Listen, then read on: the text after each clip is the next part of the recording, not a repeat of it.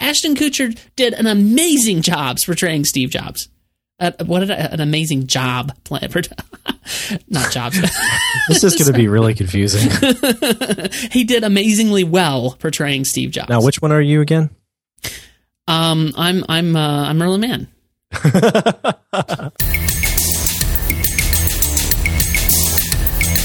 This is episode 57 of the MovieByte podcast, where we discuss, praise, lament, or lampoon movies, TV shows, and more. Today is Wednesday, August 21st, 2013. I am your host, TJ, and here with me, back in the ring again, is Joe Darnell.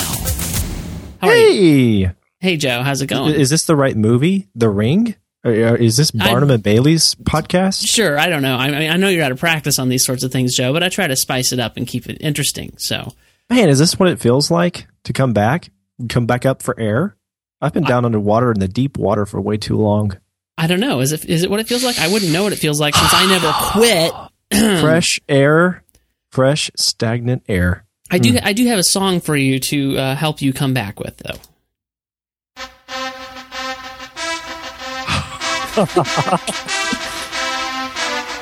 That's why I said you were back in the ring again. Yes. How's that working for you? Is that helping? What?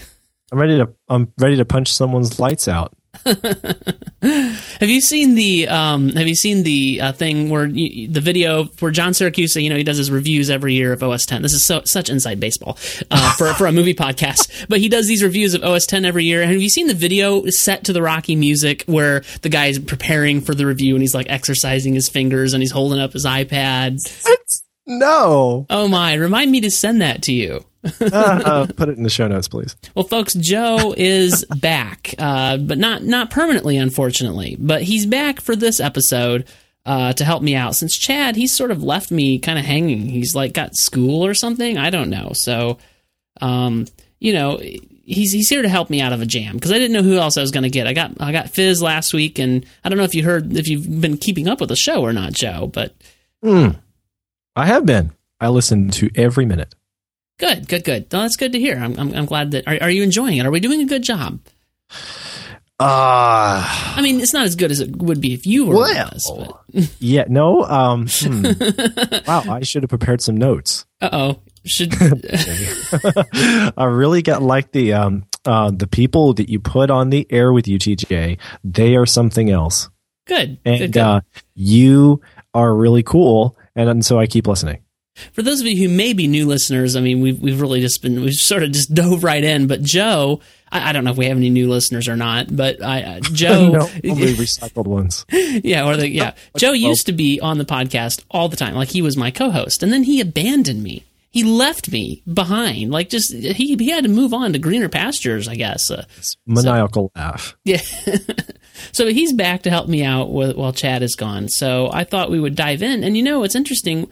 We normally do a segment here called Trailer Bite, which we're going to do, but we don't have as many trailers as we normally have, which I suppose that's good, but it's just like a little bit more of a dearth of trailers. So, I guess no, it's not sad. I guess we have too many movies. It's enough as it is. We got all the DVDs coming out. It's time to go back to watch the Star Trek Into Darkness at home.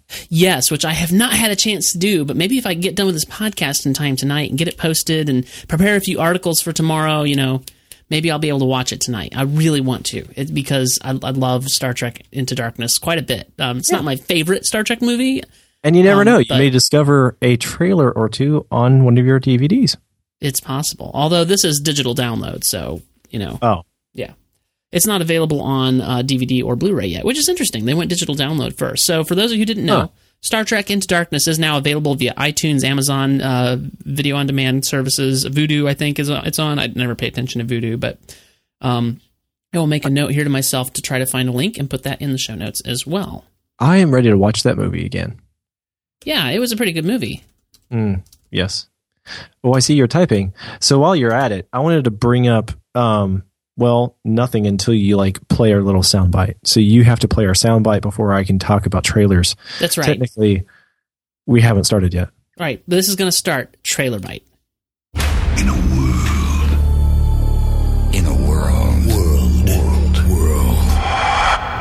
In a world. In a world. In a world. That's I had right. to add my, can you add that to the track? I'll In a world. No, there, you got it nice and clean. Okay. So this week in trailers, there's only 3. We have Closed Circuit, a trailer, and several clips. Squirrels trailer featuring what else? Killer squirrels. And a longer trailer for The Counselor. So let's talk about Closed Circuit first, shall we, Joe? Let's stay away from Squirrel. Okay, yes. Closed Circuit. Not to be confused with Short Circuit. No, not at all. Not at all. This is a suspenseful thriller spy mystery. November 30th, 10:43, bright sunny day, innocent people. That's Eric Bana. Truck approaches from the Yes, west it is. entrance. Mate, you can't park here! That's the random extra.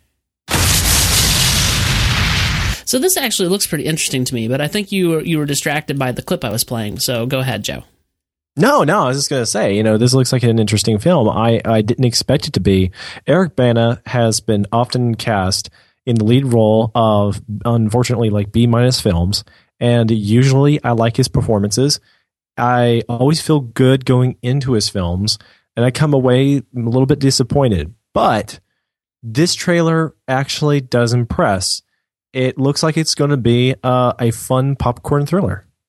Yeah, and I think there might even be a little more story to it than just like your, because I guess when I think of a popcorn thriller, I don't have super high thoughts, and this looks like it'll be a little bit decent, Agreed. It's just that something about the level to which they describe the privacy issue and used by the government means that I think that they're going to be forced to keep it rather shallow, like introduce problems, but then not actually try to answer them. They're going to get wound up into the action, which we see very little of. They make it very mysterious in this trailer. It looks like it was trying to focus on the character developments. And I appreciated that this film feels almost like it's a pilot of a new TV show, but in a good way. Like this is something on Showtime or AMC. That's my opinion anyway. I'm impressed by this trailer. It feels like it's not trying to be more than it is, and it's certainly aiming to entertain while being relevant for our times. You want to talk about that side of the coin a little bit more? Yeah, you have an opinion about this stuff, of course, more than I would. Yeah, I think there's a story to tell here, and I think that it definitely, I think it strikes an interesting chord with people because there's a lot of paranoia about all this about the privacy issues and the closed caption video aspect that they're really like everything. Obviously, Closed Circuit is the name of the film, and everything's being recorded, and every minute's being recorded, and I'm not quite sure what their angle is there, other than that, like, hey, this is on people's minds, let's play it up. But so I think that for sure that's an interesting aspect of the film. And I certainly, as a card-carrying libertarian-ish person, have some thoughts on whether whether all this is proper, especially when it's the government doing the spying and the recording of the people. So I think that there's definitely an interesting aspect there. I'm not sure how much that will come into play. But yeah, and to note, people, this isn't just talking about the broad spectrum of privacy issues on the internet. This is specifically addressing issues of video cameras used in public places that wind up being used against the public people. Right. Yes. Like yes. that's the suggestion. Okay. Yes. And in theory, those cameras are all there in the first place to be utilized for security purposes, and now they're talking about terrorists, and so the assumption goes that these men representing the powers that be for MI5 are trying to use security cameras for solving a terrorist attack, unless there's something more to it than what's given in the trailer. But it seems like they find this to be a morally gray area, and I'm not sure exactly why, because after all, these are security cameras, and they are the law enforcement, so I don't understand why this is supposed to be ambiguous. Yeah, we'll see. Like I said, I don't know exactly what their angle is, but it's certainly interesting. Yeah. Now you mentioned the film stars Eric Bana, which I think you even mentioned like that he likes tends to do B movies. But he's always targeting like good roles in good films or films that are supposed to wind up being good films. But then somehow he winds up in these parts that don't really use him very well. Like, for instance, he was the original Hulk in the first Hulk movie about to mention Marvel made a few years ago. Yeah, that was in 2003. And then he was in Hannah terrible in movie. 2011. And Hannah in 2011 kind of the same thing. It was a spy action thriller, independent, sort of filmmaker style. And it really looked like it could have been something. But then you get there and you're watching this film, and frankly, you don't want to eat your popcorn. It's just a gross film. And then Eric Bana, dies at the end, which is just tragic. So it wasn't very fun. Thanks for spoiling it. Not that I'll ever see it. Yeah. The other film, of course, the other big film that everybody will know that Eric Bana has been in is Star Trek. He was Nero. But not everybody would know that because he looked a little bit alienish. No, but I'm just saying everybody will know the film that he's been that he was in, Star Trek. Oh, I mean, right. who hasn't at least heard of the film, the JJ reboot of Star Trek? Shoot. I don't know. Yeah. Is that thing out yet? Whatever, dude. And then, so you completely made me lose my train of thought. I had somewhere I was going. So anyway, the film also stars Rebecca Hall, Jim Broadbent, and Julie Stiles. So Julie Stiles, you may remember from the Bourne series. And every other British movie made in like the past 10 years. Why? She's awesome. Really? Yeah, she's in everything. She's not British, though. She isn't? No. Julie Stiles, she's American, as far as I know. Nationality American. You're thinking of Rebecca Hall, maybe, although I haven't seen her in anything myself. No. Julia Stiles is in a lot of British films, British-related films. I don't know why, but she is. Yeah, I said Julia. It's Julia. You're right, Julia Stiles. Anyway, yeah, she was in the Bourne series, so we should move on. Yes, let's talk about these here squirrels. We have to. I mean, because this is so amazing. Like, who wouldn't want to talk about squirrels? But the thing is, if you look them up on IMDb, you're not going to find this movie about the squirrels. I don't know how broad this film is going to be or whatever. It was so hilariously bad I had to post it. It's horrible. Okay, so this little girl is going to try to feed this squirrel who's strangely not that afraid of these people. Hey, you're rhyming. I am? You did. I didn't mean this little to. girl is not afraid of the squirrel. I was a poet and I didn't know it. Yes. So she's walking up. She's walking up to the squirrel. This is theater of the mind. I hear squirrely sounds. Oh yes. Yeah, there we go. This is a really loud squirrel.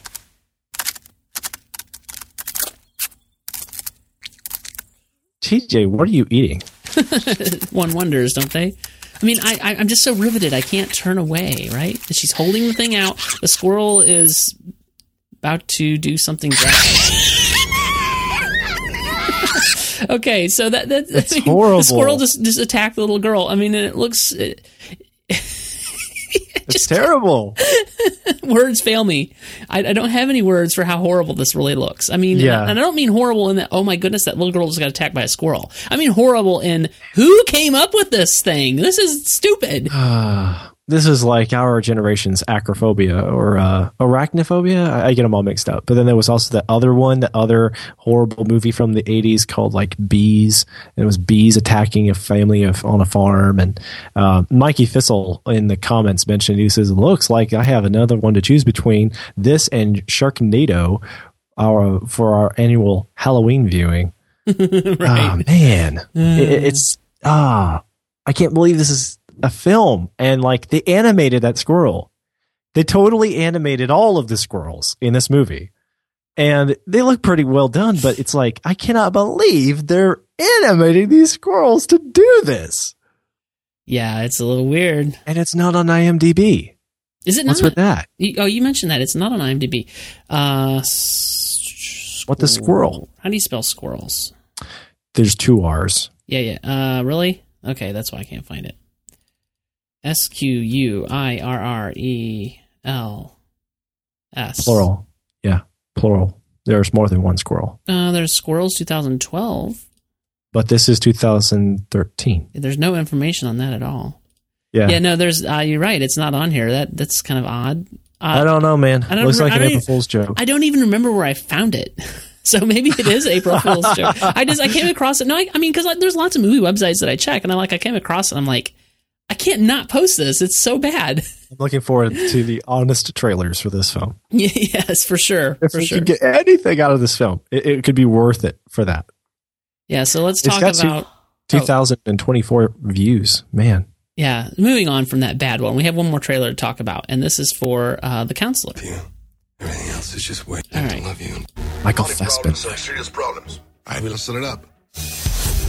625 kilos. We're probably looking at 20 million. I know why I'm in it.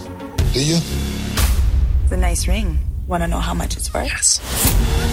I always thought a law degree was a license to steal, but you hadn't really capitalized on it. So this looks like a little bit kind of a different movie for Ridley Scott, or maybe I just don't know Ridley Scott that well. Yeah, don't know him well. Yeah. Okay. I don't know, but it just seems a little weird. Like, I guess I'm used to thinking of him in terms of Gladiator and stuff like that.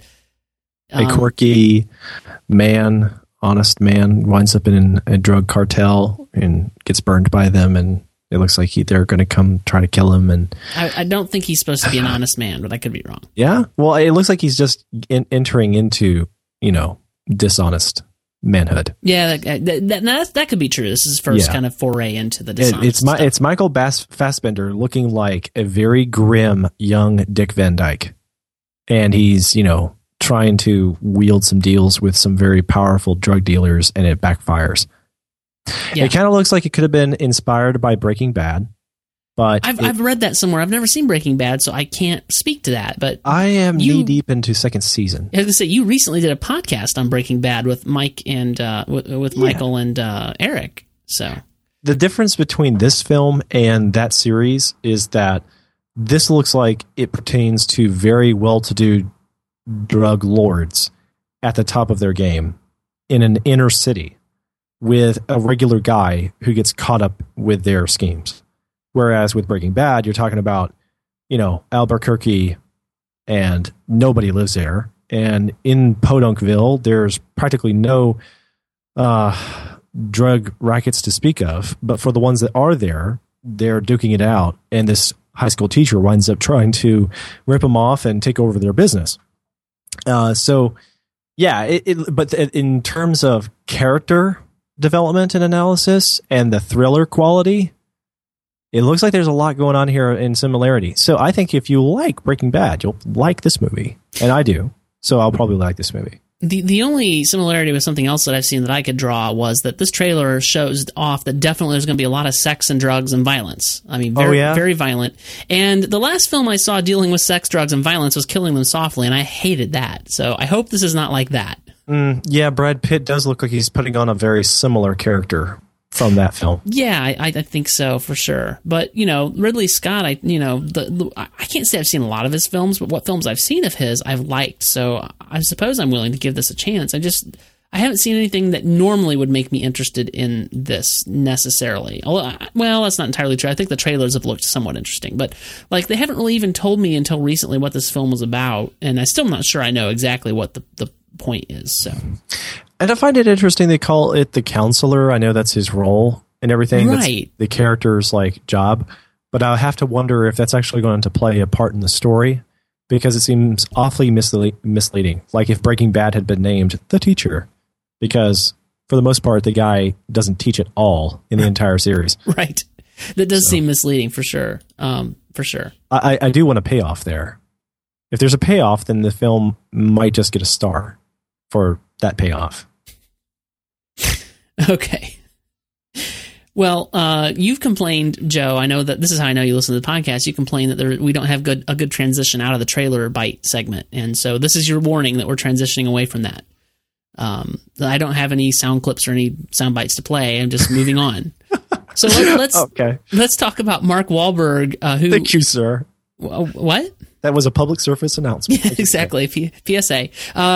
Mark Wahlberg would like to play Iron Man. Would you like to see him play Iron Man? I'll forgive Marky Mark for that comment in that video. But do you want to see him play Iron Man? No. It's so wrong, isn't it? He's not right for that character whatsoever. He's 5'0", and yeah, he is well built. But did you ever see The Departed? I can't say that I have. It's his best role Mark can act, and he nails it in that film. He doesn't normally put on quite the bravado or sensational performance like he did in that film. Just a fantastically quirky guy in that film. Oh man, you don't like him. You just don't like him. And then there's an awesome twist, and then you have to like cheer for him. But totally unexpected role for Mark. So but apart from that, there's nothing really that stands out that is superhero material. He'd have to stand on a stool to kiss Pepper Potts. I mean, come on. That's funny. Yeah, no, I don't want to see this at all. It's just, I don't know. But, most of these, comments that actors make in a video online don't wind up amounting to anything anyway. No, you're right. Well, but you know what I would like to see, Joe? I would like to see a movie focusing on Obi-Wan Kenobi with Ewan McGregor starring in that film. Really? I would. I really would. And here's the thing. And this with lightsabers? I don't know. Sure. I mean, I would think any Star Wars film would have to feature lightsabers in some way. Here's the thing. This is Ewan McGregor voiced his interest in doing that. First of all, I don't know how they would do that. Because we've told all the story that can be told, I think, or that should and shouldn't be told in regards to leading up to the sequels, right? Like, what are you going to do? Are you going to focus on Obi-Wan Kenobi in the desert of Tatooine? I don't think so. And what do you have before that? Well, you've told all that. I mean, we picked up Obi-Wan when he was a teenager as an apprentice. We saw him training Darth Vader. We saw him in the Clone Wars. And then he went to Tatooine. And then we saw him emerge from retirement on Tatooine as Sir Alec Guinness long enough to get Luke started down the path of the Force, and then he died, and now he's a Force ghost. So here's an idea. How could you have a film? So that's the first point. Like, I don't know how you could do it, but I have an idea. Okay, hang on. I am interested in Ewan McGregor being Obi-Wan some more, because that's like the only thing I ever liked about the prequels is Ewan McGregor's Obi-Wan. Really? Oh, yeah. Well, yes, Ewan McGregor makes a fantastic Obi-Wan, and here's what I think. We just need to schedule a meeting with JJ, and we will tell him. Let's make it happen. And you got to get Ewan in here. And here's what we want to do.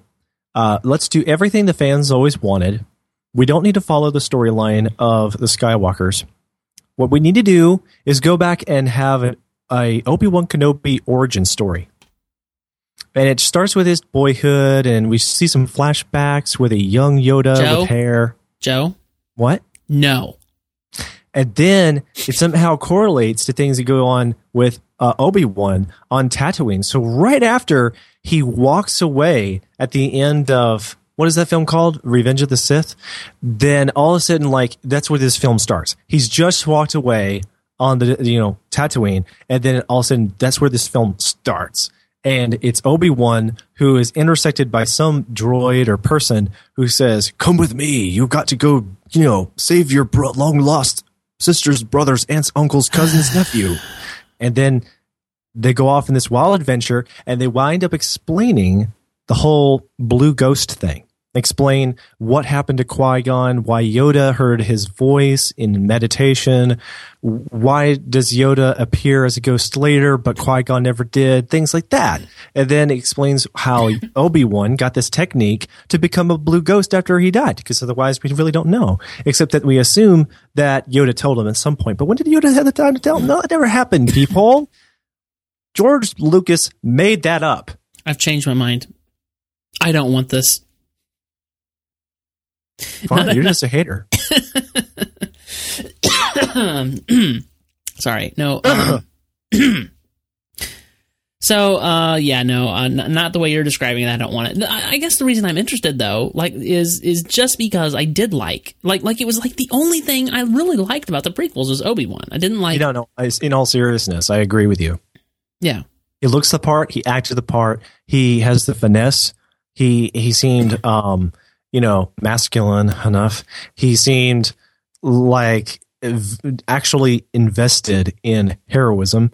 He was like the sheriff in town, And then what happens is we obviously see how he's taken off guard, and that just it seems like Obi-Wan deserved to have more of an interconnected role in the prequels than he did emotionally. Like we see him ultimately not very emotional. And I was hoping that we would see him get to, more inside of his psyche, that we could, rather than just allowing him to be a cowboy.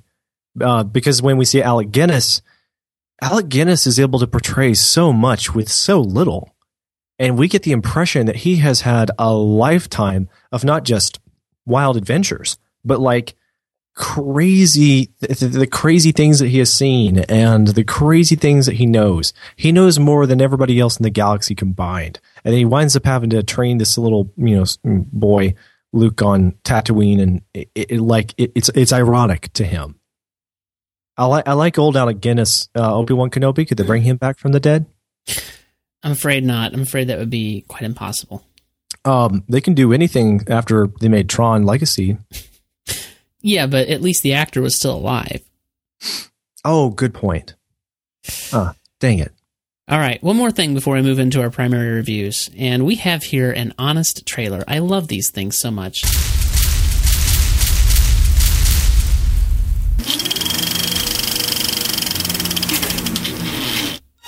Prepare for the all-new sequel to the franchise reboot based on the sequel to the original franchise. Star Trek Into Darkness. Did someone forget a colon? He's fantastic. I love that.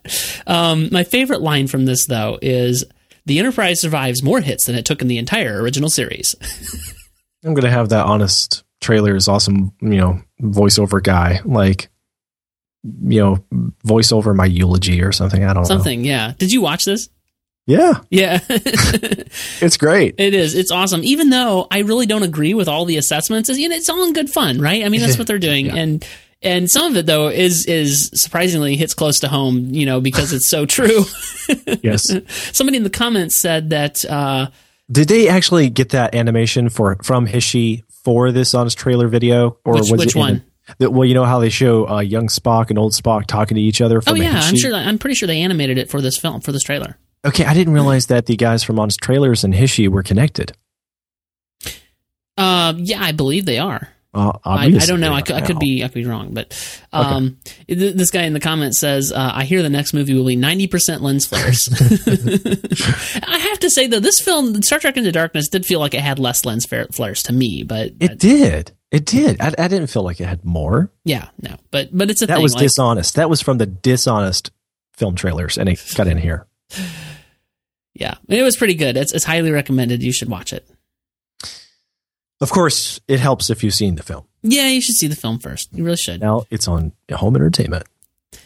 Joe, I know that you've been dying to talk about this. You've been waiting, and you were excited to do this this episode with me because you're like, because I hadn't even thought about doing Jobs yet because I was going to do it in a separate episode. You're like, no, when you have me on, we have to do Jobs or I'm not coming on the show. I refuse. Right. This is what you told me. You told me I refuse to be on the show. I would tear up my contract. That's right. Unless you come in off your high horse and review Jobs with me. We have to talk about Jobs. So I said, all right. And I've already told the people we're going to talk about Percy Jackson, Sea of Monsters. So we'll have to do 2 films this week. And I'm also traveling, which means that I don't know when I'm going to see this thing. You are on the road right now. It's crazy. I don't know how you keep it so quiet in your van there. No, I'm not. But it wouldn't be out of the question, I suppose. No, it happens all the time. We just never told anybody. All right, before we start talking about Jobs, though, I do want to mention that Steve Wozniak has voiced his disapproval. He does not. If you don't know people, Steve Wozniak is the guy who originally knew the very nerdy tech stuff that started Apple with Steve Jobs in Jobs' family He garage. Was essentially a co-founder or one of the founding partners or members, or he was there working on the stuff. Like Steve Jobs, he's not really a hardware guy and he's not really a software guy. Steve Jobs is the vision guy, right? Yeah. And Steve Wozniak, though, made things work, made it happen in the early days of the company. And he has voiced his disapproval. He has in the past, too, just from the clips that have been released of the film saying they're getting it completely wrong. He voices his disapproval more often than his approval. I mean, and that's true in general for him too. Yeah, I feel like he's become a grumpy old man. Yeah. So I'm sure he's a jolly guy if you actually got some time to. Well, I say grumpy old man. He seems jolly, but yet he disapproves of everything, I guess is what I'm trying to say. Like, did you notice in the last Apple keynote, this year when they were announcing new products, that they actually took some jabs at Steve Wozniak? No, and I didn't. Wozniak was there, and they showed his reaction in the audience. Well, remind me. I remember. I don't remember specifically what it was they poked fun at, but they got onto him for something, and he seemed a little surprised that they were even remarking about it. Yeah, and this is such an aside. It was all in good fun. This is such an aside, but I really loved the last Apple keynote. They really had a lot of fun. They were very comfortable finally without Steve Jobs. I mean, before it just seemed like drudgery to them, like they're going through the motions or something. But yeah, anyway. Agreed. Anyway, as an Apple guy, I don't get to talk. I don't have a podcast about Apple stuff, so I have to talk about it once in a while. Yeah, but this episode only of MovieByte from this point on is being taken over to be called AppleByte. Okay. Well, whatever you say. So this film, titled Jobs, opened in theaters on August the 16th. It had a budget of $12 million and it only opened to $6.7 million. A little disappointing. The total worldwide gross thus far is $8 million. So it still has a little ways to go to catch up to its production budget, much less all the money they've spent marketing it. And of course, that's the gross, not net. So that's theater cuts will also, they got to get way above that in order to make it work monetarily. Yeah. And they'll probably make it in the long run with home entertainment, you think? But not in theaters. You think? No, well, okay, you said home entertainment, maybe. I'm not so sure. It's certainly not going to make it in theaters. Like for one, it's a biopic, and people just don't care. And two, it's people are not liking it that well. And not enough of the right people are giving it a chance yet. I certainly understand the complaints I've been hearing, even having seen the film and having enjoyed it. I certainly understand. The Rotten Tomatoes on the critical acclaim says an ambitious but skin-deep portrait of an influential, complex figure. Jobs often has the feel of an over-sentimentalized, made-for-TV biopic. See, I don't think that. I mean, that's actually one of the few times I've ever read a summary from their site and felt like I disagreed. I wouldn't call it a skin-deep portrait. Okay. What is something that's deeper than what they expressed? What do they want? Maybe I think they might be trying to express some of my frustration with the film, which is that I feel like they really missed some opportunity to dive deeper into parts of Steve's career and life that we don't know much about. That's a problem, is that they cannot even reveal that stuff without crossing over his own privacy. It's not like he was an actor who wore his entire life on his sleeve. But I mean, why would any of his other parts of his life that we know exist be any different from the other parts of his life that we do know about? Like, right. It's just like we know about the things he's done that were good or bad that were public, but we don't know much about him and his own psyche. It's like he never really. It's not like he had visitation with a counselor every weekend and then said, "Yeah, sure, whatever I tell you here, make it public and put it in my biography." I'm not talking about that though. Private man. Here's what I'm talking about. We don't know a lot about his days at Next Computer. He founded a new company after he got ousted from Apple, and he went and did Next Computer. And this film, I think that the Next is mentioned once, and it's all of 12 seconds in the film that he is over at Next, and then all of a sudden he's back at Apple. I mean, and why didn't we get to see the iconic moment when Jobs took a group of executives and visited Xerox PARC? I don't understand. Like that. That is the foundation of modern computing. That's why we have modern computers as they are, is because Steve Jobs visited Xerox PARC and saw the user interface, and he said, that's the future of computing. We have to do that. Okay? That is foundational to modern computing, and it wasn't even mentioned or in the movie at all. It's just like, oh, by the way, Apple uses a graphical user interface, and Steve is very adamant about these sorts of things. And that, I mean, it's like, You missed a huge opportunity. Huge. Well, that's a wrap, people. We're all done. We covered all the bases. That's your review. But do you disagree? Well, I want to disagree, but I want to get to that when we get to the dislikes. Sorry, I'm already letting out a little bit of stuff. We gotta get this show back into the editing room. Okay. Directed by Joshua Michael Stern. Have you ever seen anything he's done before? I have not. Doesn't ring any bells. Yeah. Written by Matt Whiteley, I guess.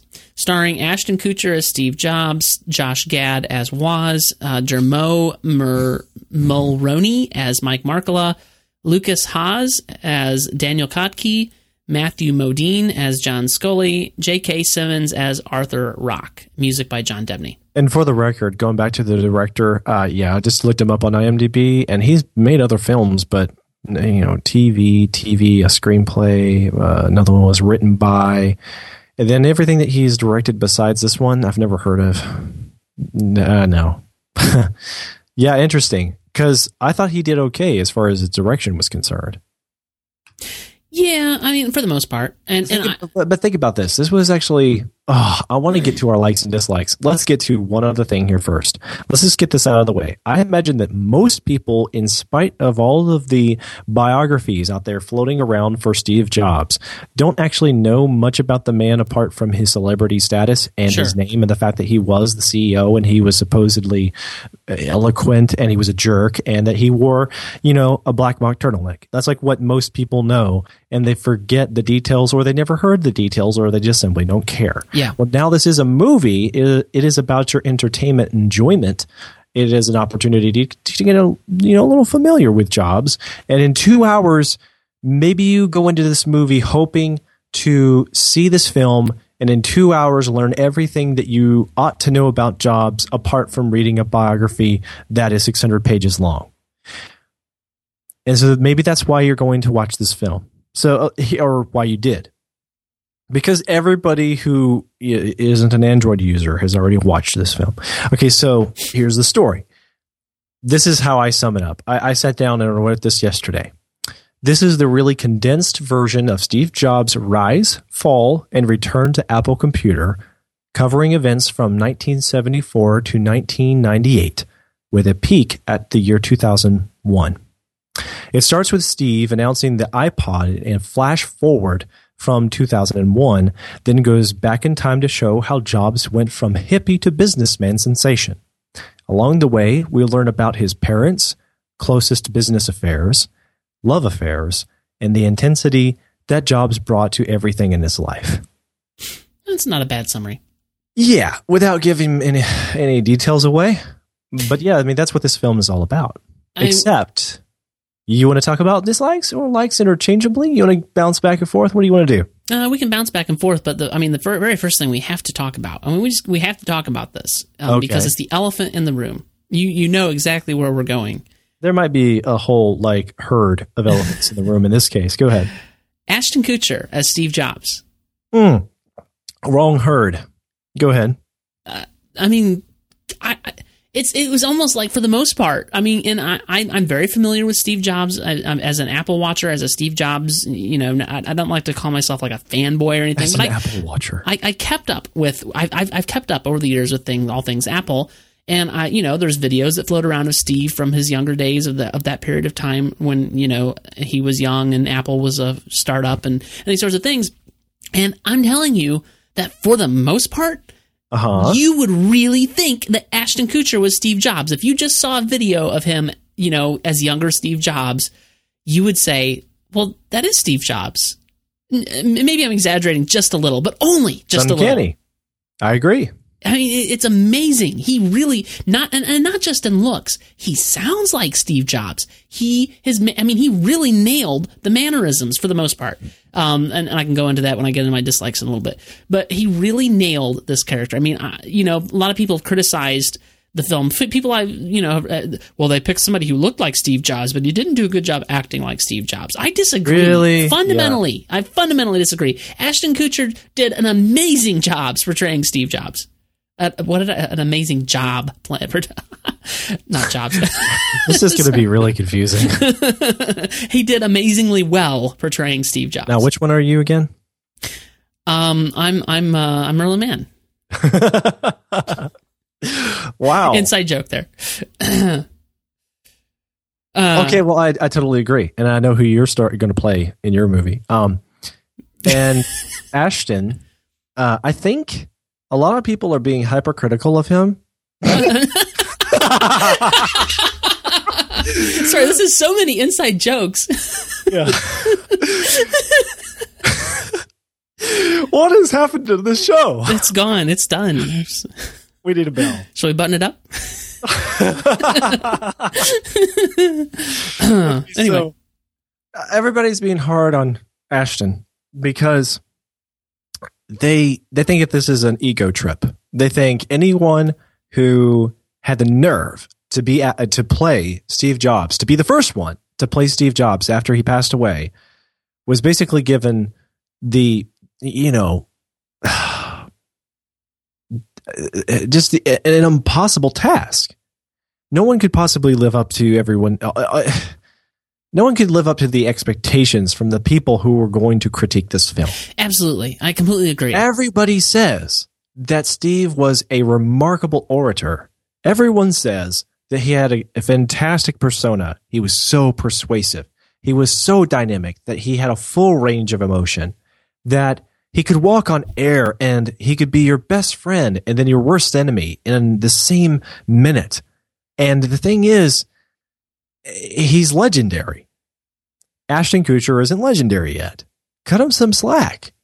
And I'm sorry. I mean, even, what do you want? Russell Crowe, he wouldn't be good enough. He's too fat. So, I mean, what are you going to do? I think, I agree with you. Ashton doesn't just look the part, but did you ever see the other movie that was made called Pirates of Silicon Valley? I haven't. That film was also, you could say, a biopic in a way. It was more or less as accurate as this film, and it came out in the late 90s, and it was for TV. And a lot of people said that it outdid most TV biopics, and it has a loyal fan base today.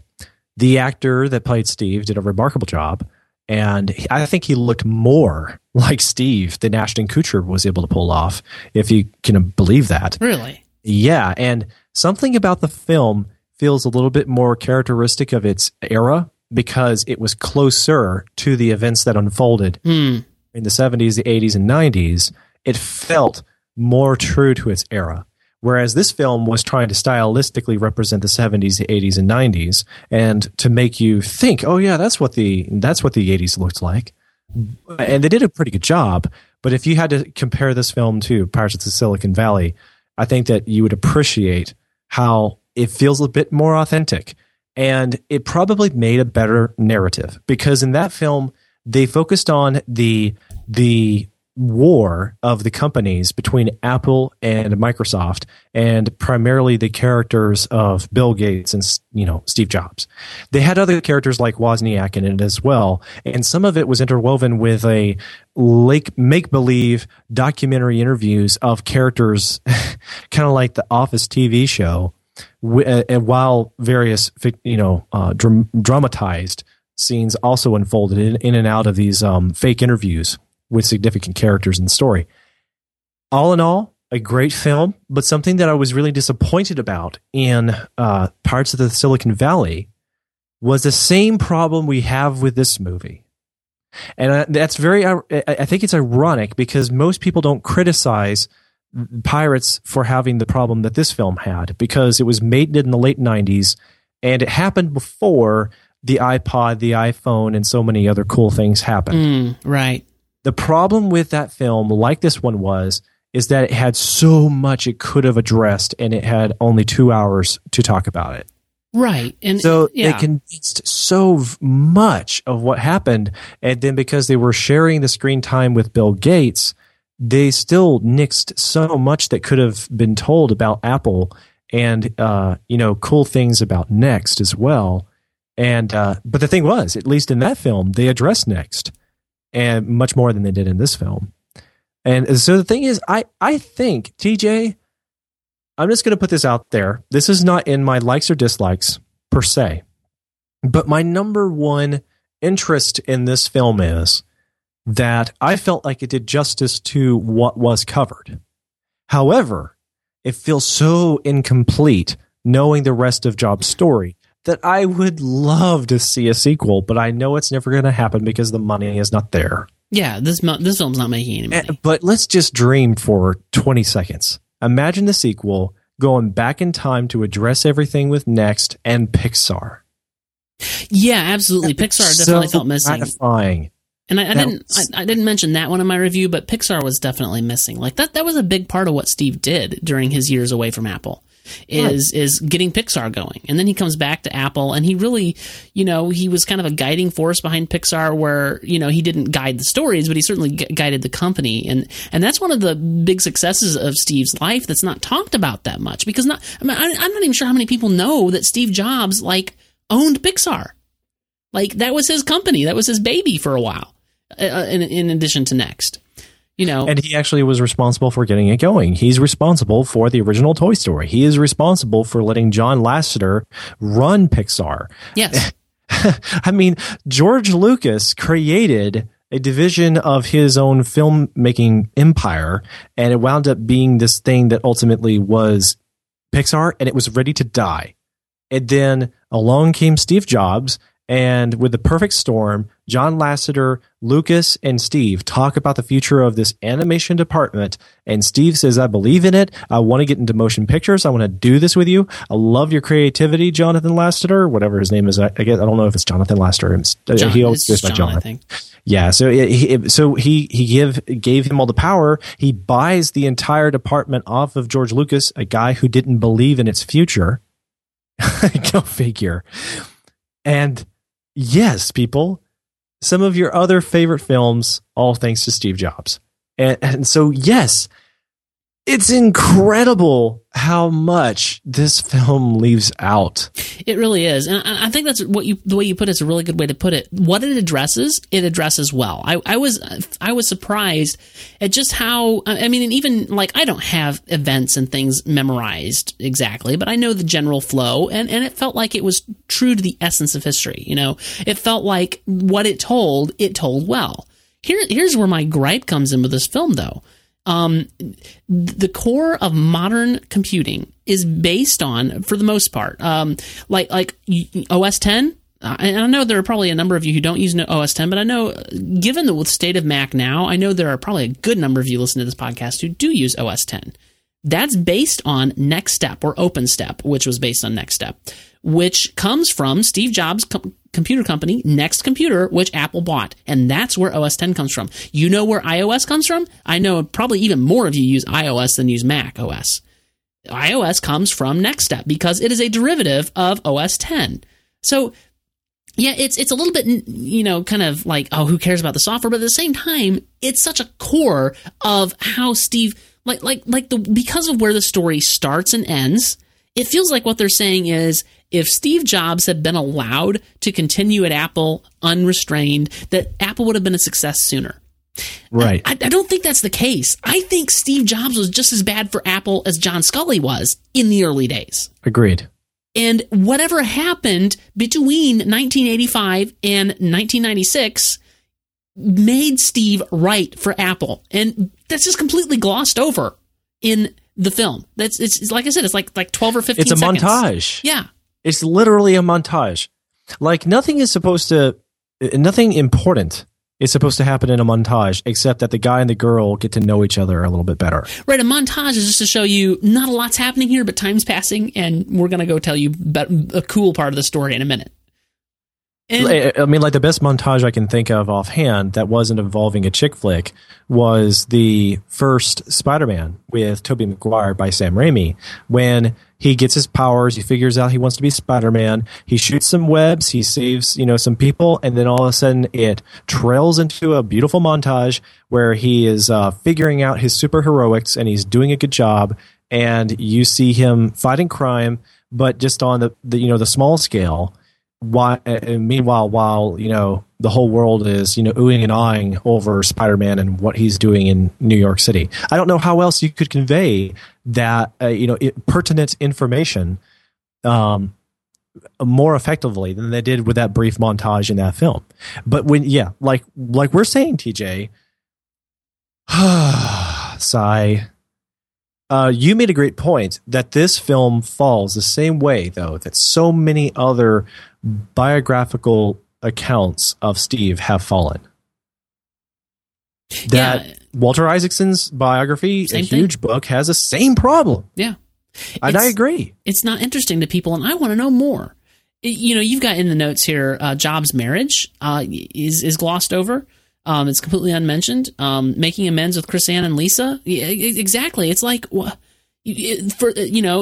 we see him denying that he has a daughter, and then like the montage, and then like all of a sudden it's 11 years later and he's about to take over Apple again, and he's waking Lisa up in on the couch. She's lying on the couch. He's waking her up for breakfast, and it's like we never saw what happened. Like, we want to know a little bit more about that. So yeah, as much as I like the film, there are these glaring problems. Yeah. Well, okay. Well, then let's talk a little bit more about what we did like. I mean, obviously that was the elephant herd in the room that I could think of. Yeah. I really enjoyed, like I said, the stylization. Again, going back to compare it with Pirates of Silicon Valley, in a different way, there's still a payoff by the way that they stylized the era of the 70s, the 80s, and the 90s in this film. I approve of how they represented those eras. And grant you, you brought up an issue with the soundtrack early on in the film. Did you feel like it was just a problem early on, and then the soundtrack got on track? It stopped bothering me. I don't think the music ever got great, but at first it was terrible. Like, what in the way? It didn't represent the 70s. It was edited very poorly.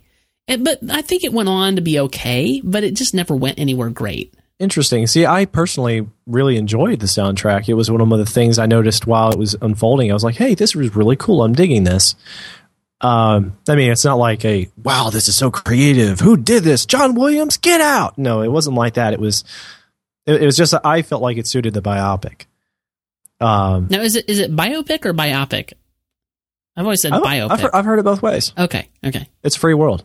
Okay, cool. Free country. You can say it. You can say it whatever wrong way you like. Free world. Okay, and then the number one like I'd have for this film, I think it doesn't go without saying, is that I left the movie invigorated and feeling a little bit like a kindred spirit with Jobs in many ways. Sure. Like, if you're a creative guy and you watch this film and you go away feeling like, meh, whatever, then you have no soul and you're not a creative. I'm sorry. Just get out of here. Go home. Go watch whatever you watch. No, I agree. And that's one of the reasons why I've always... Get on your PC. For a long time, I've been a fan of Apple, is I'm a fan of well-designed products, of good artistic choices, of well thought through things, of quality work. And that's what Steve represented, even though he did it poorly in the beginning. He came back and he did it right. And and I think that, this... It kind of goes along with this, like the things that you like about Steve are present there, and Ashton Kutcher captured them well. But what he also captured well was sort of the bad side of that too. Like, you really cringe sometimes, as you always knew that this stuff was there. I mean, I certainly did, knowing how things go. That Steve Jobs had this pretty dark side, and he did things that were unethical. He did things that were wrong, disturbing, and those things are present too. So I think I kind of jumped tracks there, but it was on my mind. So no, it's a free podcast. The other thing I was thinking about was our friend Ben Kaiser, who was on the show once. He was in this movie. He was, and I don't think that there was enough of Ben. I didn't get to see him. I missed him entirely. Yeah. I know he was right there. He was in a crowd. There was a Where's Waldo kind of moment, and it's like, no, freeze frame. Give me the remote into this projector here. Where's Ben? Couldn't find him. What did you think about the guy that got to play Johnny Ive? And that's what I was leading into. See, I think Ben Kaiser was probably cast very well, but Johnny Ive, he wasn't very well cast. No, I agree. I don't think he was that well cast. What is it? Maybe it's like the one casting choice that I was like, really? Are there not enough people from his country or his territory in the UK, where they can put on that kind of accent? Not many actors can put on that kind of accent. It was that maybe that was a problem. Maybe there just weren't many comparable, actors with that voice talent. Like if they just gotten him to say aluminium, I think aluminium. I think that it would have been better. But as it stands, it just didn't. No, I'm kidding. It didn't work well. Johnny Ive, just so you know, people, is this guy who's a very, very artful, creative engineer that's been responsible for the physical design of a lot of Apple hardware since the late 90s. He was ultimately responsible for things like the original iMac, those translucent, tutti frutti colored iMacs. Well, basically, anything you see coming out of Apple is designed by Johnny. Right. I mean, there's a lot of collaboration. It's not a one-man show. No, but he has the final say. Like if it comes from Apple, since Steve Jobs came back, if it's hardware and it comes out of Apple, Johnny Ive has said yay or nay. Right. And more recently, he's been taking over the software stuff, and then we're seeing that with iOS 7. Yeah, I don't think he's nearly as good at software design. Well, we'll see. We did get a Tutti Frutti iMac out of him. So yeah, that was not my favorite either. Maybe this is something that's got to run its course. Well, maybe he'll get his, maybe the training wheels will, come off or whatever. Maybe. We'll see. Inside baseball. Yep. Yeah, so the actor in the movie, he's represented in a couple of key moments with kind of illustrating the first moment that Steve found new camaraderie with anyone that was in Apple corporate. Like, they showed that he hit it off well with some people in his youth, but ultimately all of those relationships fizzled out. So what I think the character of Johnny did in the film was to try and illustrate not just the wonderful person that Johnny was, and to prove that Jobs wasn't the only talent at Apple, but as it related to Jobs, to show that this was a moment where Jobs started to respect other good talent in his midst, and he had faith in someone who was very good, and so he gave that boy a chance. Yeah, so this young guy, a chance. So that's why it was in the film, I think, and I appreciated that moment. But like you, it felt like the actor playing Johnny just he didn't have the. We're not saying he was an incapable actor. We're just saying that he's not enough like Johnny in real life. No, I'm saying he's an incapable actor. Oh, I felt like that he did not have any presence, and they kept cutting to him nodding as Steve was talking, and I'm like, is that the only thing this guy can do? I don't know. Yeah, I was not impressed. Not impressed with that. And it's like it's the only poor casting choice too, because like everybody else, Mike Markkula, J.K. Simmons as Arthur Rock. Man, was he not great? Which I like J.K. Simmons anyway. He's awesome. But yeah. So well, you want to give us the bottom line? You want to talk about that now? We got another movie to review. I just want to keep trucking along. My bottom line is the movie is well worth seeing. I liked it far better than I expected to. At 3.5 stars out of 5, far better. I was expecting it to be probably neutral to me because I expected the negatives and the positives to kind of balance each other out, and I expected there to be more negative. And as much as I gripe and complain about things, the fact that the film dealt well with the material it chose to tell that helps a lot. Yeah. Agreed. And Ashton Kutcher, man. Wow. Never thought I'd say that about him, but wow. Really? No. You need to go back and watch the Butterfly Effect. All right. Yeah. Maybe. I'm giving it 3.5 out of 5 stars as well. The fanboy in me, the Apple fanboy, is probably inclined to watch it a bit more than a normal human being. And in my personal favorites rating system, I'd give it a 4 out of 5 as an Apple fan. Right. But yeah, just as a general audience sort of principled rating, I'd give it 3.5. And I'm saying that I liked the movie more than I expected, especially with side characters. That's something we didn't really talk about much, but that the side characters represented, I felt, did a great job as well, in addition to Kutcher, who poured his heart and soul into this performance. I don't think it was just an ego trip. I actually think that you can see how much Kutcher admired the man. Steve was probably one of his heroes in life, and obviously he has a great deal of respect for Steve, and I think it was just, for him, it was an opportunity he couldn't pass up. Yeah. Like if you were told, hey, you look a little bit like Steve Jobs, imagine that, and you're an actor, wow, and you can afford to make a movie about him if you wanted to, what do you know? You're not going to pass that opportunity up. No, not at all. Though this movie lacks many, many details from the history accounts, it does entertain and leaves you wanting more in a good way. as long as you don't go into this film ready to pick it apart for its inaccuracies, like a lot of people do with biopics. And historical stories will always let you down in that department, in the details, for little inaccuracies. So just consider this for its entertainment value apart from those, and don't look for modern cinematic gimmicks like, what they show in the superhero films and whatnot. This is not an action film. This is a drama. This is not a thriller. This is a drama. This is not a romance. This isn't a cartoon. This isn't an animated film. There are no talking animals. I'm sorry, but I'm just getting a little bit peeved with people that have a problem with watching drama in theater. It seems like it's a genre by which all others are, measured. And yet it seems like in and of itself, nobody wants to watch it anymore. And I think it does okay as a drama. Just let it be, people. Don't be hard on it. It didn't need any more gimmicks or a bigger budget or better, whatever. Its entertainment value is there. Either you liked it or you didn't like it. And I liked it. So there.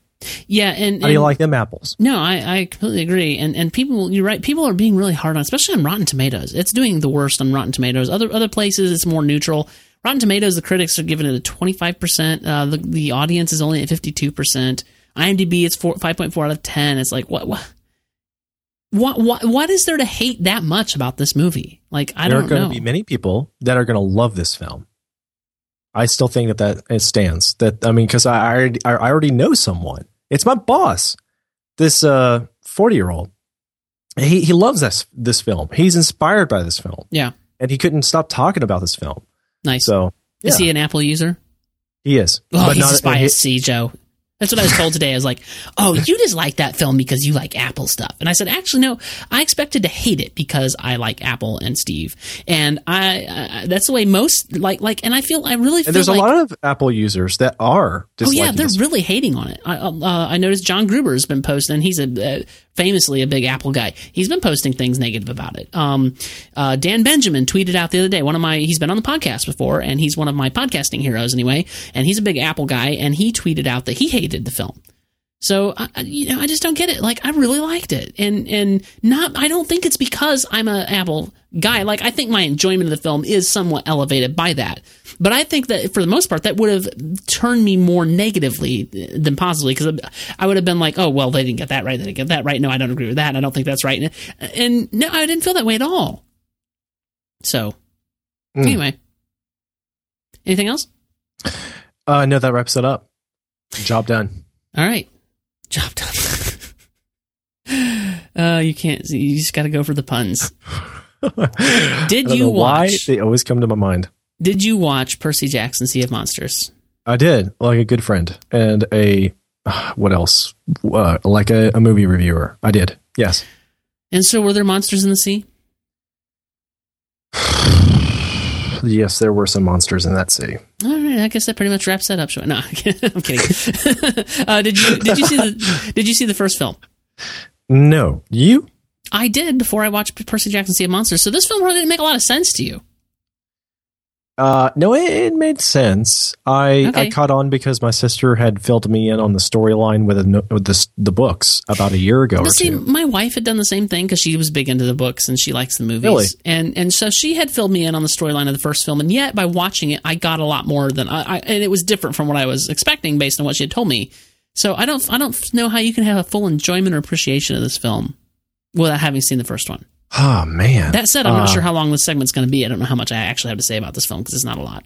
Well, can you just tell me one thing? Was the guy who played Percy, was he the same actor as the one in the first film? I heard that he may not have been. Percy? He looked the same to me. Let me double check. He probably was. See, I didn't bother to look it up. Percy Jackson. And the main Olympians. guy. The Lightning Thief. Logan Lerman. Yeah, same guy. Okay, so just as a quick explanation, people, if you saw the trailers and you were wondering, this is basically this is what it feels like to me. It feels like it's highly formulaic. It feels very close to the canon, to me, and it feels to me like. You mean like the film feels like it's sticking too close to the book? Yeah, and it feels to me as though the book itself were probably inspired by the overwhelming success of Harry Potter and Chronicles of Narnia historically. I think I would agree with that. And so, yeah, the author is just saying, hey, what appeals to young people? You will, this and a little bit of that and a little bit of this and throw in some magic and blah, blah, blah, and a little mythology. There you go. Voila. I've got Percy Jackson. And so it feels very formulaic in that sense to me. However, I believe that the novels are able to sell the story a lot better than the film can. Yeah, I think so. Because, one of the things that novels always have going for them is that, if you are a reader and you get through a book, it means you're not lazy, really, and you have a bit of an imagination, and you're okay with sticking to something and seeing it through. And you're not going to fall asleep in the middle and never pick it up again like you would with a movie or something, like so many people do. They'll just fall asleep in the theater, and they'll never bother to watch it again or to finish that film. Okay, so the thing is, with the novelization, though, you get into characters' heads. You feel like you know what they were going through, and you connect with them on so many levels. The same problem arises with The Hunger Games. Everyone is saying that the first film doesn't compare well to the novel because one of the great enjoyments of the novel is you got into the character's head. And so the same thing would go for Percy Jackson. I think that already has so much stacked against it. So in this story... okay, so this is what Rotten Tomatoes said. It's pretty packed with action. Unfortunately, Percy Jackson, this sequel movie called Sea of Monsters, is also waterlogged with characters and plots that can't help but feel derivative. I feel like that's a little overly harsh. I think it's overly harsh. I also don't think that they're talking about this film, honestly. But I still have plenty of problems with this film. But one problem I do not have with this film, TJ, is that it was directed by Thor, and that's awesome. And so everybody should watch this movie just for that alone. Thor directed this film. Freudenthal is the guy's name. I'd love to have the name Thor. I would love that. Do you realize how ironic that is? It's kind of ironic, yeah, for sure. Wrong mythology, but it is ironic.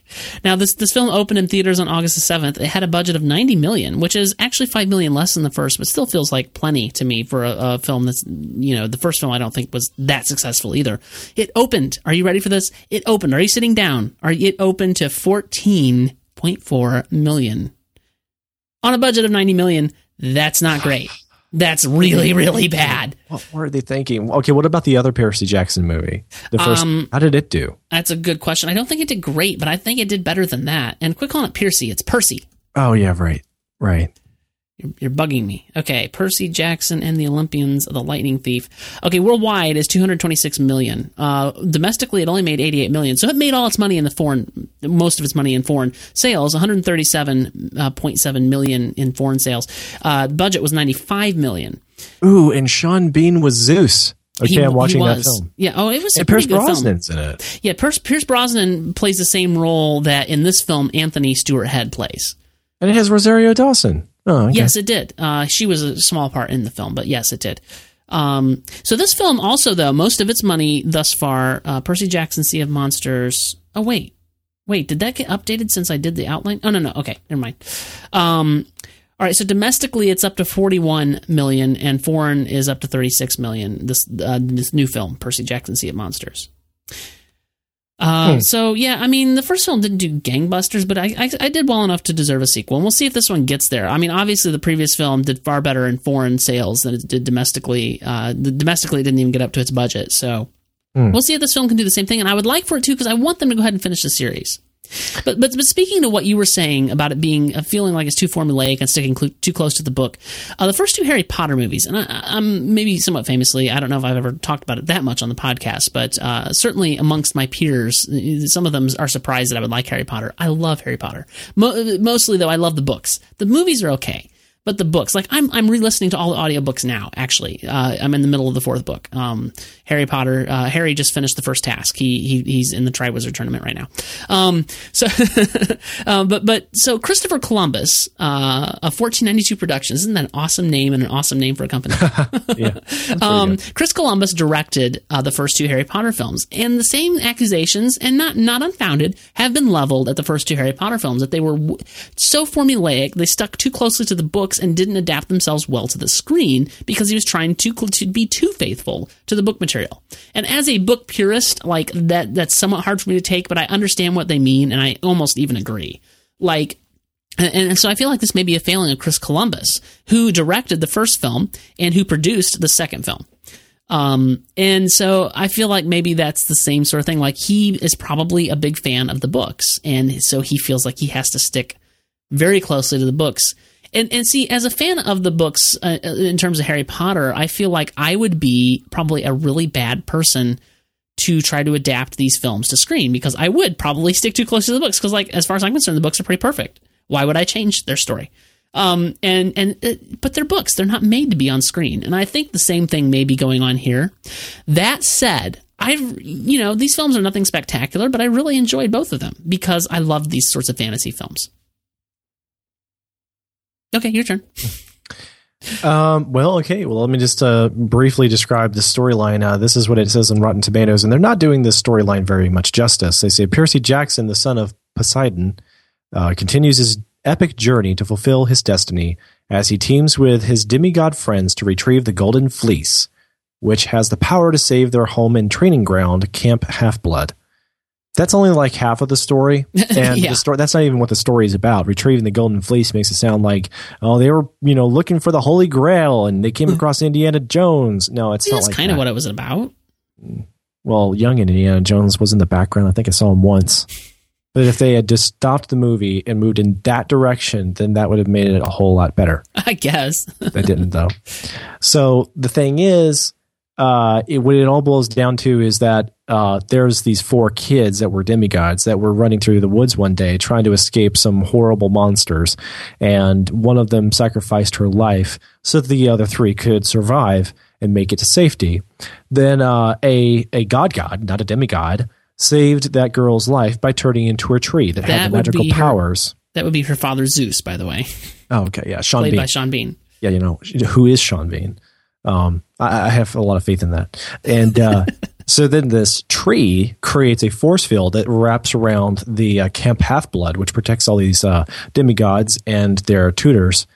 And then years and years and years later, that force field has been holding up for a long, long, long time. And then this real nuisance of a demigod, who is called Luke in this story, he decides he's going to wreck everybody's life there at Camp Half-Blood for no really good reason. It's so oxymoronic, but this kid is obviously on all of the wrong kinds of drugs and whatever the demigods take. And the guy comes off with this notion that he's going to get back at his father by making matters worse than they already are for everyone. And for some reason, he thinks the way to do this is to bring back to life one of the worst gods of all time from ancient history. Hang on, get this. He wants to bring back the god who's known for eating his children and grandchildren, and he's one of the grandchildren, and he's going to bring him back to life. Exactly. And somehow he thinks that his loyalty, bringing back this old monster of an old god who ate his children and grandchildren, is going to work. Luke's pretty stupid. I mean, and that's kind of one of the things in the books too. Is he's and they in the first film and in the first book, I guess they set up why Luke is so mad and angry and stuff like that. But to some extent, he is just sort of the villain, and that's just the way it is. Okay, well, I'll just go ahead and dive ankle deep into my dislikes. The villains were incredibly weak and simple-minded for the scale of this fantasy. Yeah, and I agree. Now, I like you clarify, the books are probably better material. Yeah, my wife sure likes them, and she's, she got me into the Harry Potter series, so. And then actors were, to me, the actors were just reading their lines. That's what it sounded like. No, I don't agree with that. Nothing about their performances was better than the second Harry Potter film. No, I don't agree with that at all. Although I don't know, I agree that the second Harry Potter film was that bad. But especially poor was the actor playing Percy. No, man, I thought he was great. Generic. He's so generic. No, his Cyclops brother had more acting talent than he did, and he only had one eye. I completely distree with that. And it was computer animated. I completely disagree with that. I thought that Tyson, the Cyclops, perhaps could have been better acted. But I thought that Logan Lerman did a fine job as Percy. I quite enjoyed him. But do you know, speaking of enjoying characters, you know who I enjoyed the most? And normally I would say when Stanley Tucci's in a film, he's going to be the character I enjoy the most. And I did enjoy him, but he wasn't in the film as much as he could have been. And no, he's not my favorite in this film. And he only has just this one quick spot on the screen. But you can guess. Just take a guess. He's not in the film for long. They go to see him. Oh, yeah. Nathan Fillion. Yeah. Nathan Fillion. And he has a line that I absolutely love. I don't even remember what TV show they were talking about, but he says, "Oh, it's only the best show on. So naturally, canceled." He must have gotten into this film just for that. Yes. Loved it. He was not the only Buffy alum either. Anthony Stewart Head plays Chiron. I don't remember how you say that. And he took over for Pierce Brosnan from the previous film. Pierce Brosnan did a fine job. I may have liked Anthony Stewart Head as this character a little bit more. But that's just because, so the Pierce Brosnan character is the same character in both films, but played by different actors? Correct. I don't know whether they So was Pierce the centaur? Yes. Is that what he was? Yeah, he was a centaur. No freaking way. Yep, he Pierce was. Brosnan centaur, I'm watching that film just for that. He was fine, but I think maybe I have a little bit more love for Anthony Stewart Head just because he's a Buffy alum. So what happened to Pierce Brosnan? Why wasn't he in this film? My guess is, I was talking to Rachel about this. We both went and saw the film, and I was talking to my wife about this on the way home. And I think perhaps maybe they were able to score Pierce Brosnan for the previous film, but he said, "I'm not signing any contract that says I have to be in the next one." And they're like, "We don't care. We got Pierce Brosnan." And I can see that. And so he didn't come back for the second one, and that was the way it was. And so they got Anthony Stewart Head instead. And you said that you felt better about Anthony Stewart Head. I don't know. I liked Pierce Brosnan just fine. I think that the reason I liked Anthony Stewart Head as well or better is just because I'm a huge fan of Buffy. He was in Buffy. He was the Watcher, Giles. Really? Yeah. He was Buffy's Watcher, and I loved him. So Nathan Fillion and Anthony Head both from Buffy. Okay, so one other dislike, and then I'll mention the one like I can think of. Honestly, the one and only. So first, the dislike. I personally, apart from what you just mentioned of the good dialogue with Fillion, I felt like everything they did in the dialogue was just long-winded and jaw-jawing, and it didn't contribute much to the story. It was very superfluous, even like recycled from so many other films. Whatever. And I found nothing. Yeah, sure, I'd be glad to be. And this time, there was just nothing going for the dialogue throughout most of the film. There was this. Okay, I have one other dislike. Who was that girl who was given charge of the quest at first? Clarice, horrible personification. Didn't like her at all. Well, you weren't supposed to like her. And she just so...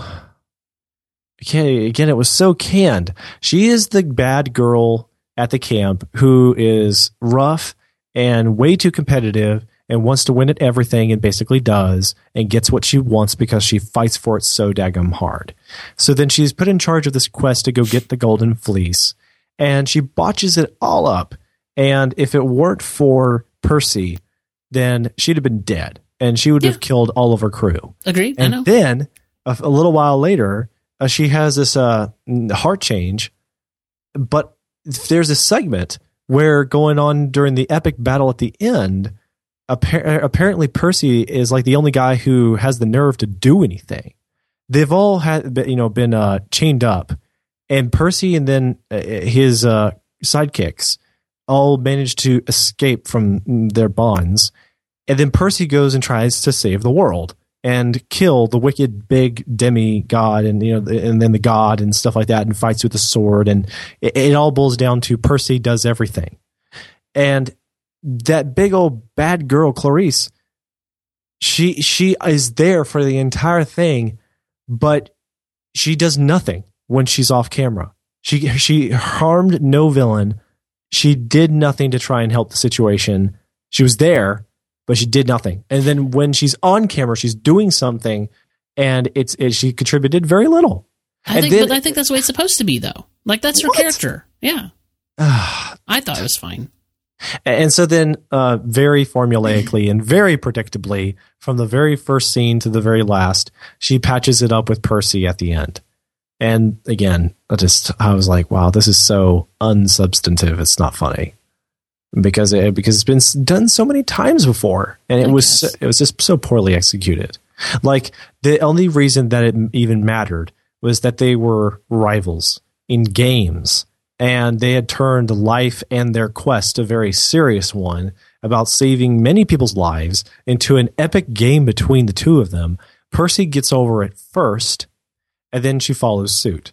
But then it's still clear that somehow the girl still gets a lot of the glory at the end of the day, and that's okay. That somehow she failed in so many ways, but she still steals so much of the credit, and that's okay, and she's still a better person for it, and she's still getting along with Percy at the end in spite of the fact that she's taking credit for things that she didn't do. It's just really weird. Okay, whatever. I mean, I don't have a lot to rebut you with because I don't completely disagree, but yet I just didn't find it that annoying, and I enjoyed the film as a fantasy film. And you know, my comparison with Harry Potter is not trying to put it on the same level as Harry Potter. I think you would probably agree that Harry Potter is a far better series. Much deeper, much as a movie, definitely movie series. Yeah. Well, I cannot really gauge the books because I've only read the first Harry Potter. Ugh, what is wrong with you? You need to borrow my audiobooks. We'll see if we can make that happen. Yeah, not technically supposed to do that. But no, I mean, seriously, like, the books are very deep and substantive, believe it or not. I find them very good. Like, if you've only read the first book, you're really missing out, because it's really the most, I mean, because it starts out with a very young audience and then kind of grows as the audience grows. So it feels very much like a children's book. But the last book in the series is so far from a children's book. So the series kind of grows. So I know we've moved on to everything. All fantasy leads Harry Potter, right? Yeah, and we should talk about Harry Potter someday. We should. We really should. We should have you on to do that. Mm. I mean, you're welcome to come back on the show anytime you want. Okay. If I don't know, this might be it. This might be the end. This might be the very last show I'm ever on. Period. It could be, but I doubt it. It could be. You can't stay away. Forget about my other podcast that I produce once a month that I'm recording next Wednesday. Oh, are you recording Movieology next Wednesday? Yeah. Cool. The guys have an idea. Cool. We're going to talk about it. Awesome.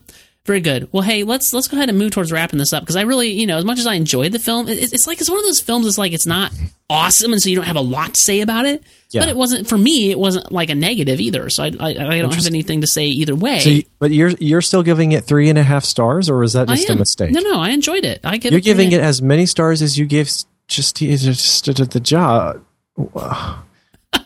What? Yes, Why? I am, because I probably actually enjoyed this film even a little more.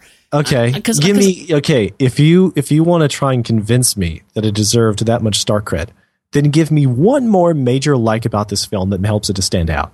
Because we've talked a lot about our dislikes. Give me something, because I didn't even get to the one like I had, which was how great the special effects were. All things considered, the special effects are as good as any Marvel movie. Particularly, I would even say comparable to some, for the most part, the Iron Man films and the Avengers. And as far as the production qualities are concerned there, I was impressed. Because they were trying to sell you on a lot of creatures, a lot of demigod characteristics, like weird physical features. A fawn, a black guy with a fawn legs and horns on his head. And it was impressive how well they were able to sell things like that, and the centaur. So anyway, I appreciated the visual effects, those animated effects. They looked very lifelike, better than many of the Harry Potter films, even the earlier ones. Well, yeah, I mean, they were made much earlier, so you would expect that. No, I mean, I liked Percy Jackson's growth as a character, which was continued from the previous film, and his. He wasn't doing it for the glory. He didn't have to have the glory. He let Clarice have it, although arguably, that is an irritation. But I don't think that's like a negative point against the film, because I think that's the way you're supposed to feel about it. So, and yeah, I did like that the twist. I really, I didn't think about, maybe this is a failing on my part, I didn't think about the magic fleece actually reviving the girl. I mean, I was thinking at one point, okay, really, I realize this character just died, but they have the fleece now. So, no, that's okay. But the one thing that did surprise me, I thought that was pretty good. I would agree. There was a sense at which I felt like it was an option. I realized when they brought the fleece back to the tree girl that she would either revive as a tree, or because she was originally carnated as a human being, she would return to that. It was an option there. And it would give it some excuse to explore a new plot development for a feature film. So part of me had that lingering in the back of my mind. But I wasn't disappointed when it happened anyway. It actually was more interesting to me that the girl be a girl rather than a tree for an entire movie. Sure. Imagine if Darth Vader was in The Empire Strikes Back, just sitting in his inner chamber of a Star Destroyer for the entire film and didn't talk and just sat in there and meditated the entire film. And then at the end of the film, the big momentous moment was that Darth Vader took a great big deep breath, and for the first time you heard him breathe the entire film, and he stood up. Yeah, and that was like, woo!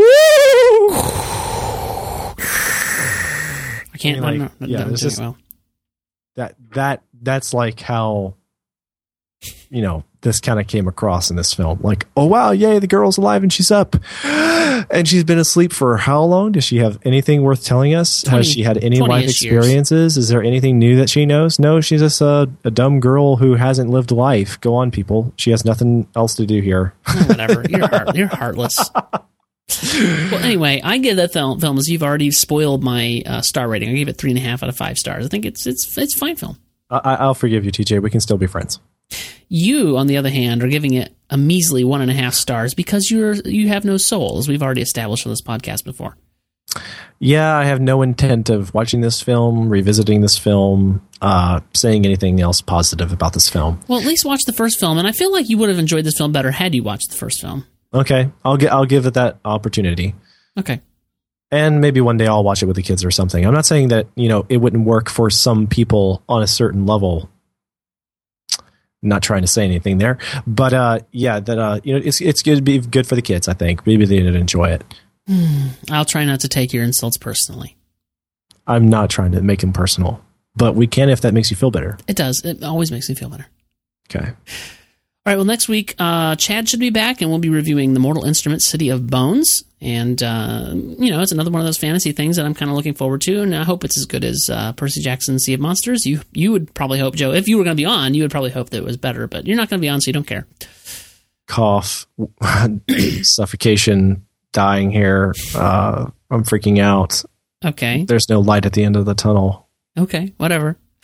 So yeah, next week Chad should be back. He'll have started college. I guess he probably started this week, if I understood correctly. And he's trying to get the workload under control. And those kids, They feel like they have to go do all this college stuff. I don't know, prepare for life or something. I don't know.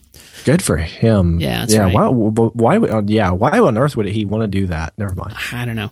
So Joe, people now that they've heard you again, they're reminded that they might want to follow your work and stuff online. And crazy as that may sound, since you've so obviously missed the importance of this wonderful film, but if they wanted to keep up with you, and crazy as that may sound, where would they do that at? I'm available in a few places. Catch me on Twitter. I'm Joseph Darnell there. I'm also on app.net, but I guess nobody ever pays attention to that anymore. Who cares? Yuck. It's a very sad twist of, fate. I hope the best of luck for them. Hopefully they can make a comeback. Whatever. And then there's Facebook. I'm Joseph Darnell on Facebook. I also go by Joe Darnell some places. So just look for my likeness and follow my likeness. Or sometimes a rabbit with antlers. Yes. So if you want to catch me on my website, I have Joe Darnell, but that just takes you to my About page so that you can find my other links. So if you want to find my site where I write things on occasion, frequently, occasionally, is jivingjackalope.net. Jivingjackalope.net. There you go. I'm very proud of that name, so don't mess with the name. As fast can be. But we've already established that you've never watched that, so never mind. That was you seriously, like you remind me, what is that from? America's Funniest People.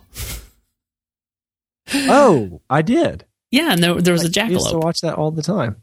Yeah, and you don't remember the jackalope? Dude, I plumb forgot about that. All right, if you want to follow me, you can do that on Twitter at twitter.com/TJDraperPro. If you want to keep up with my writing, you can do that at MovieByte.com. And if you want to catch the episode, show notes for this episode, and things like that, you can do that at MovieByte.com/mbpodcast/57, because this is our 57th episode. If you want to give us a good rating and review on the iTunes store, you can just look up MovieByte, and we would love for you to give us a 5-star rating. We'd take 6 stars if you could give us that many, but you're only allowed to give us 5 stars. We will not take less than that. So make sure you go to iTunes and give us a rating and review. That helps people find the podcast and will help us to grow. And that's it. That's all we have for this week. Have a great rest of the week, and I'll be back with you next week.